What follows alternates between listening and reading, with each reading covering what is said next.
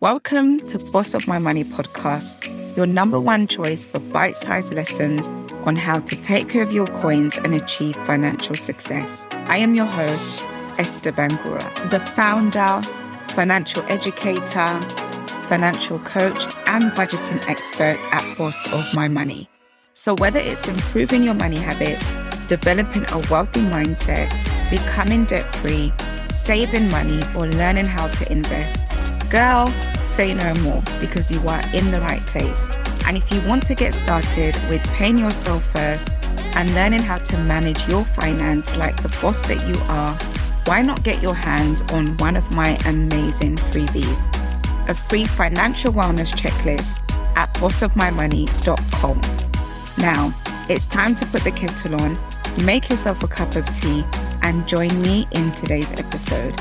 Be sure to hit subscribe so you don't miss any new episodes. Welcome to Boss of My Money podcast, your number one choice for bite-sized lessons on how to take care of your coins and achieve financial success.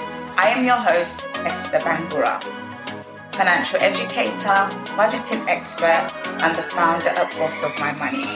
So whether it's improving your money habits, developing a wealthy mindset, becoming debt-free, saving money, or learning how to invest, girl, say no more because you are in the right place. And if you want to get clear about where you stand financially, why not get your hands on one of my amazing freebies? Stop by at bossofmymoney.com/mini course. Now, it's time to put the kettle on, make yourself a cup of tea, and join me in today's episode. Be sure to hit subscribe so you don't miss any new episodes. Hi y'all, welcome to Boss of My Money. This is episode number 45. Are you someone who breaks the rules or someone who follows them? So in today's episode, I'll be talking about the 5 unconventional ways I manage my personal finance. So when it comes to managing your personal finance, there are some fundamental principles that never change. And if you try to change these principles, you will definitely get yourself into some financial troubles. And it can take you longer to reach your financial goals. So for example, if you do not budget, you will lose sight of where your money is going. And as a result, you are likely to not be able to save as much, or you find yourself spending beyond your means. So while we must adhere to these financial principles, it's also critical to develop your own method of putting these principles into action. So for example, budgeting is a financial principle, but how you budget can be tailored to your specific needs and circumstances. I have definitely broken lots and lots of conventional rules when it comes to managing my personal finance, but I do that without changing the principles. And I tell you what, it's definitely made managing my money so much more fun. And it means that I've been able to personalize it to suit my situation. And this is also how I help many of my clients. I teach them to do the same. Follow the principles, but we find a way together how they can personalize it so it's fun for them and it's also achievable. So most of us understand the fundamentals of financial management, like living within your means, saving, investing, budgeting, avoiding debt, paying off your credit card balances in full each month, making sure that you have life and health and home content insurance, start thinking about retirement. The list goes on. We know that we need to do these things. We know what needs to be done. So why don't we do it? I believe that it's because we tend not to know how to adapt the principles into our lives so that they reflect who we are as individuals and how we do things. The truth is that we all have different money personalities and we have different ways of learning and different ways of doing things. So I find that a lot of people, although they know the principles, when it then comes to them executing it in their lives, they get stuck because they don't know how to do it in a way that is right for them.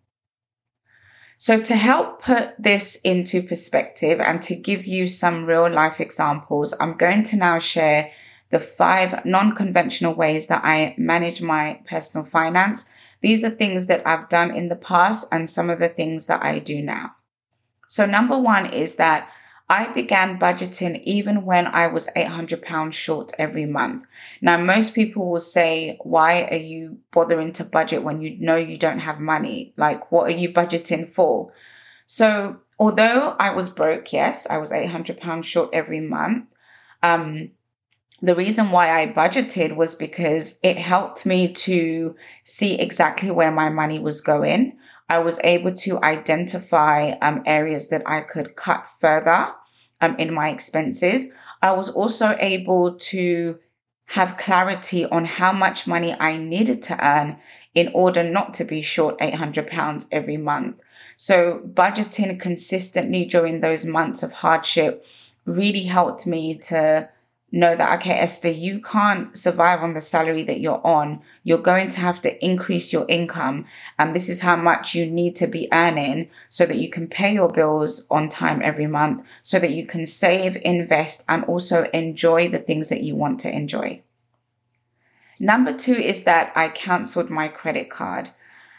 So canceling my credit card, the pro to that is that I was able to become debt-free sooner, because it meant that I could then just focus on paying off the balance as opposed to the interest being added on every month and my debt kind of growing, right? And so I will give a disclaimer that because I canceled my credit card, that it did hit my credit score pretty significantly. But at that time, I wasn't really interested in having a good credit score.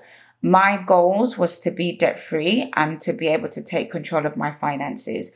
And I personally didn't think that anybody should be borrowing me money, considering how I didn't know how to manage my finance, how I wasn't good with managing money. So the only plans I had for borrowing money in the future was getting a mortgage. And I kind of knew that, okay, if I had bad credit, as long as I could show them that I didn't have any debts, I was debt-free, that I was past the 12 months of being default, and that I had savings and that I was on a good income, that is enough for me to get a mortgage. So I just want you to be aware of that although I did cancel my credit card and it did help me to become debt-free quicker, it did have an impact on my credit. So for some of you, maybe having good credit is a goal of yours for whatever reason. So just be aware of that. But most people just wouldn't. They'll just kind of still pay the minimum payments and the debt will just keep growing and growing and growing. Number 3 is that I began investing during the pandemic. Crazy, right? So when COVID happened and lockdown happened and we were like in the heart of the pandemic and the stock market crashed, that was when I started investing. And it was a great time because I was debt-free and we had our 4 months emergency fund. But it was pretty unconventional because, we dropped down to one income during the pandemic because of the lockdown. And so in order for us to start investing, we did sacrifice our fund pot. So where we were paying ourselves £150 a month, as a fund pot each, we reduced this to £50 a month, and we were able to sacrifice, some of our fund pot to start investing. And when I started to invest, I only started with £50 because at that time I was still understanding how investing works. I was still developing my investing literacy. So I started with a £50 direct debit into my stocks and shares ISA. And then I kind of built on that. Every few months I will add an extra £20, £50 on top. And people that don't understand investing will probably think, if you don't understand investing, you probably think, why are you investing when the market has crashed? That is actually the best time to start investing, depending on what you're investing in, because you're buying stocks really, really cheap. You're literally buying them for peanuts, with the hope that when the market improves and the stocks go up, you're able to either sell them later on at a more expensive price. So that's kind of the science behind investing when the stock market crashes. It's great for those that want to get in, and it's great for those that are doing long-term investing because they buy low and they're later able to sell high. So number 4 is that my husband and I, we worked and we still work together on our finances. And I work with quite a few couples, and I know that this is something that a lot of couples don't do, is that they try to do money separately, and it just doesn't work. Like, if you're not a unit and you're not in one accord, it really does drag out your financial goals. You end up getting into more debt than you already are in because you're not on the same picture. And so for me, when it comes to my sort of values and my faith, I do believe that couples need to do money together. You need to do your finances together, budget together. You need to talk about your goals. You need to understand what you and the other person wants, and support each other in achieving those goals. This is not a one-man show. When it comes to couples, it definitely isn't a one-man show. You're a unit. It's a partnership. So my husband and I, instead of kind of listening to money advice that said, oh, don't trust him with your money, keep your account separate, have your separate money, and we do have, we invest separately. We do. Our emergency fund is joint, and we have our own personal saving goals, but a lot of the goals we share, and we help each other to achieve both our joint goals and our individual goals. But I just don't believe that whole advice of, don't trust your partner with your money. Like, if you don't trust them with your money, then why on earth are you sleeping on the same bed with that person that you don't trust with your money? Crazy, right? So for me, that's something kind of that I did that went against sort of the masses, is that, my husband and I, we do money together. We don't hide money from each other. We're very open, now, although in the past when I had debt, I kind of kept it quiet. But ever since then, we've just been very open. If I spend money that I shouldn't have, I will come and tell him straight away, and I'll either, go back and return the item, or we'll figure out a way together to fix it. And finally, number 5 is that, spreadsheets really baffled me, and they still do. I'm not like an Excel geek. So when I started budgeting, and that probably put me off budgeting for years because I didn't know how to. And when I'd go online, it was like all these different Excel templates, and they were confusing, and I didn't understand it. There were all these formulas, and I just found it very, very confusing. And the minute I get confused, I'm out. That's it. I'm out. I'm not doing it. So I have to always have an easy way of doing things so that I can jump in and get started, and then I can figure out the complications later. So for me, I started budgeting with just pen and paper. I went to Woolco. I bought I went to the Works, and I bought an A4 book, and I bought a pencil case, a ruler, a sharpener, a pencil, and an eraser. And I basically drew out my budget, and it was just the best thing ever for me because it really made those numbers kind of jump out of the page, and it made me realize the extent of my financial situation as opposed to just typing it, on a keyboard, and, the delete button is kind of right there. And I found that when I wrote out my budget using pen and paper, I was able to review it regularly because it was right there. I would just leave it on a desk somewhere. I'll take it around the house with me. And it was just easy for me to get to. Sometimes when we do things on the computer, like once you do it, you close the browser, that's it. But I find just having the notebook, I could look at it, my husband could refer to it. It just made budgeting really easier in the beginning. So when it comes to personal finance management, the principles remain constant. They don't change. However, you need to be flexible in terms of the method that you use, and in some cases, the tools that you use to put those principles into action.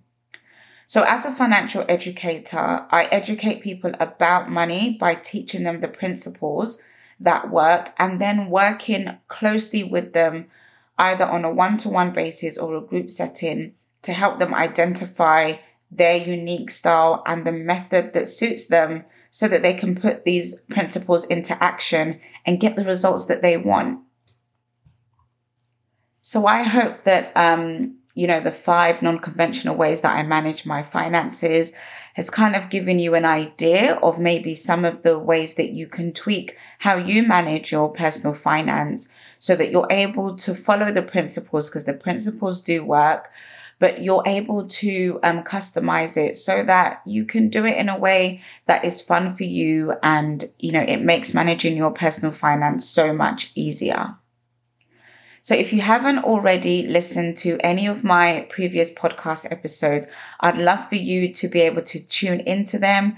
And if you have any questions for me, then please email them at the email address that's listed within the show notes. I really appreciate you being here as always. Thank you for subscribing to the Boss of My Money podcast and sharing my podcast channel. I will catch you in tomorrow's episode. Thank you again for listening to Boss of My Money podcast with Esther. I hope you enjoyed listening to today's episode. If you would like me to answer any of your questions, you can include your name or it can be anonymous. Send your questions to esther@bossofmymoney.co.uk. Be sure to subscribe to this podcast. I would really appreciate it if you took the time to also rate and review this podcast on Apple. Stop by at bossofmymoney.com for more details on how to get started on your financial journey and start mastering your budget.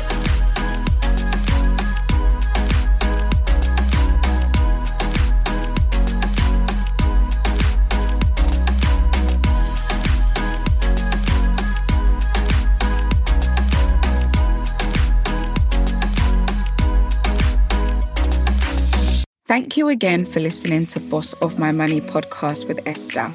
I hope you enjoyed listening to today's episode. And if you'd like me to answer any of your questions, you can include your name or it can be anonymous. Send them to me at esther@bossofmymoney.co.uk. Be sure to subscribe to this podcast. I would really appreciate it if you took the time to also rate and review this podcast as well as share it. Stop by at bossofmymoney.com for more details on how you can get started on your financial success journey. See you again on the next episode.